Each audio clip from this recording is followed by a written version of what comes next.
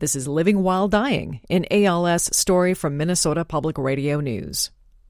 The summer of 2013 had a lot of ups and downs for Bruce Kramer.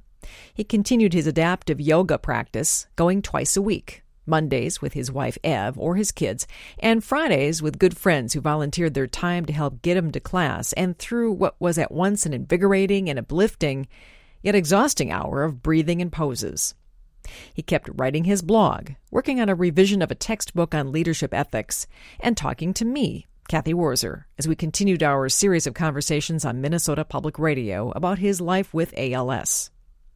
While he'd talk about accepting the horrific losses the disease kept handing him, and exuding confidence that he was handling it all, there were, naturally, times when the losses became too much, and he wrote that he'd sometimes feel as if there were thunderheads around my eyes, and he was less able to move through the harder and more challenging times. In July, he was only able to use his thumbs, and even they operated sporadically. His left thumb shaking and skittering left and right, his right thumb a little more steady. Bruce Kramer worked hard to stay ahead of the losses as they kept coming, trying to be prepared as best he could. So, in late August of 2013, he started learning a new kind of technology. I've already taken out one door here in the condo with it. Bruce decided, as it became clear his thumbs were soon to stop functioning, that he wanted to be able to keep some kind of independence. At least he wanted to keep driving his motorized wheelchair by himself as long as possible. So he taught himself how to control the wheelchair using controls operated by moving his head, a head array. It's a little bit funny because to go forward or to go backward, you press your head back. Right and left are just turning your head. So that's pretty intuitive. But going forward, you press your head back. So if I'm coming up to something and I think I should slow down, I intuitively back up. And instead, that speeds me up and boom, right into the door. So I'm not taking this out into crowds of people yet. It's interesting to see how technology has helped you. You're dealing with the power chair now with the head array, but also I know you're writing the blog and also other correspondence using voice recognition software. Right. My whole life I thought with my fingers. If I really wanted to know what I thought about something, I just started twiddling the keyboard, and eventually I'd look up and there was something there that kind of made sense to me. It's taken me a while to make that transition. But yes, now I use the voice recognition software. I'm actually beginning to use it now to control the computer itself. You can tell it to mouse up, mouse down, double click, things like that. And that actually has saved me some energy and allowed me to continue to work even when I'm really, really tired. I'm practicing with an eye gaze system, which would speak for me if I lose my voice. And that's pretty hard stuff, but I'm practicing. It's kind of like the head array. I'm practicing, getting better. You don't want to get this stuff when you need it. You want to get it before you do. Bruce and his wife, Ev, managed to take a trip to Chicago that summer. It proved to be the last plane trip he'd ever take. Ultimately, that short jaunt to Chicago turned out to be transformative.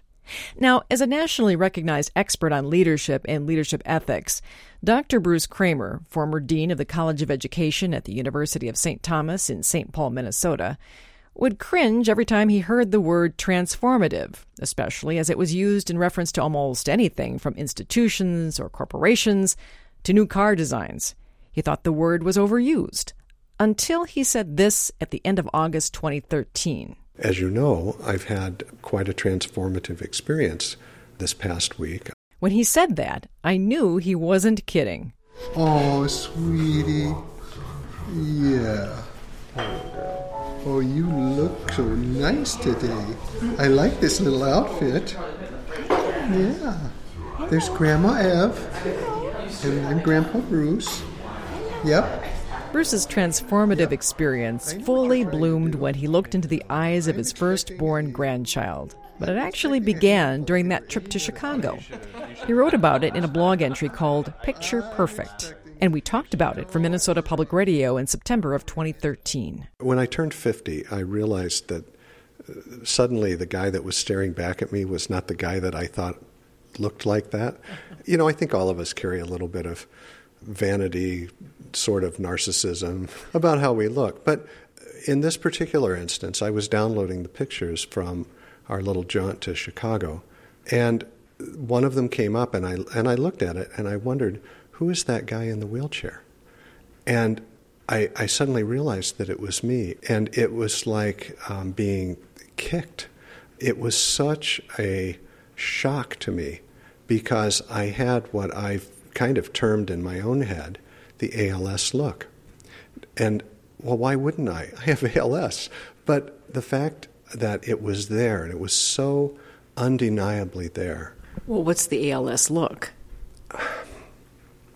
Well, first of all, you're leaned back in the chair because you can't hold your body up. And probably your muscles around your spine are so atrophied that you're kind of crooked. Your feet and hands have obviously been placed by somebody else. You're not really able to move. And then invariably in the pictures of people with ALS, there is somebody, a loved one or family, and they're all bending down to be with you. Now, nothing wrong with these pictures, but they do tend to all kind of reflect that look. I'll tell you what, in my head, I'm still the guy that's walking down the hall. I'm still the guy that walks in and takes a room. But that image Kramer had of himself was punctured by the photograph in front of him. He thought he had accepted the many physical changes wrought by the disease, but to his surprise, he says, there was a disquieting dissonance between how he saw himself and the reality reflected in the photo. It was so jarring, he had to write about it in his blog, The Dis-Ease Diary. It took me back to almost the first days after diagnosis. You know, as I was projecting forward and thinking, well, what's going to happen to me? Well, now it's happened, and it's still happening. I've used the term circling back, but I also think of it as spiraling because you don't circle back to the exact same point. You circle back down underneath it. It's close to the same point, but it's a little bit deeper. And so I found myself back in that space and had to process it. How do you see yourself as you live with ALS? How do you see yourself? That's a really good question. I'm getting used to the idea that this person and this wheelchair are pretty much one and the same. But I don't see it. And I feel like myself. All of us project a physical presence wherever we go. And I realize that my physical projection, as it diminishes, the trick here is not to allow my personhood, my sense of who I am, to also diminish. If that vacation photo stirred up some anxiety and sadness for Kramer, another one, more than a month later, led to a much clearer picture of the whole person. Oh, sweetie. Oh, yeah. It's a good one. What is it? What is it? Oh, just find that hand. Find that hand. I am just absolutely gaga, smitten, totally in love. And I've just never quite experienced anything like this. That love, joy, and wonder is reflected in a photograph of Bruce, a first-time grandfather with his newborn granddaughter. Oh, looky there. Hey, baby.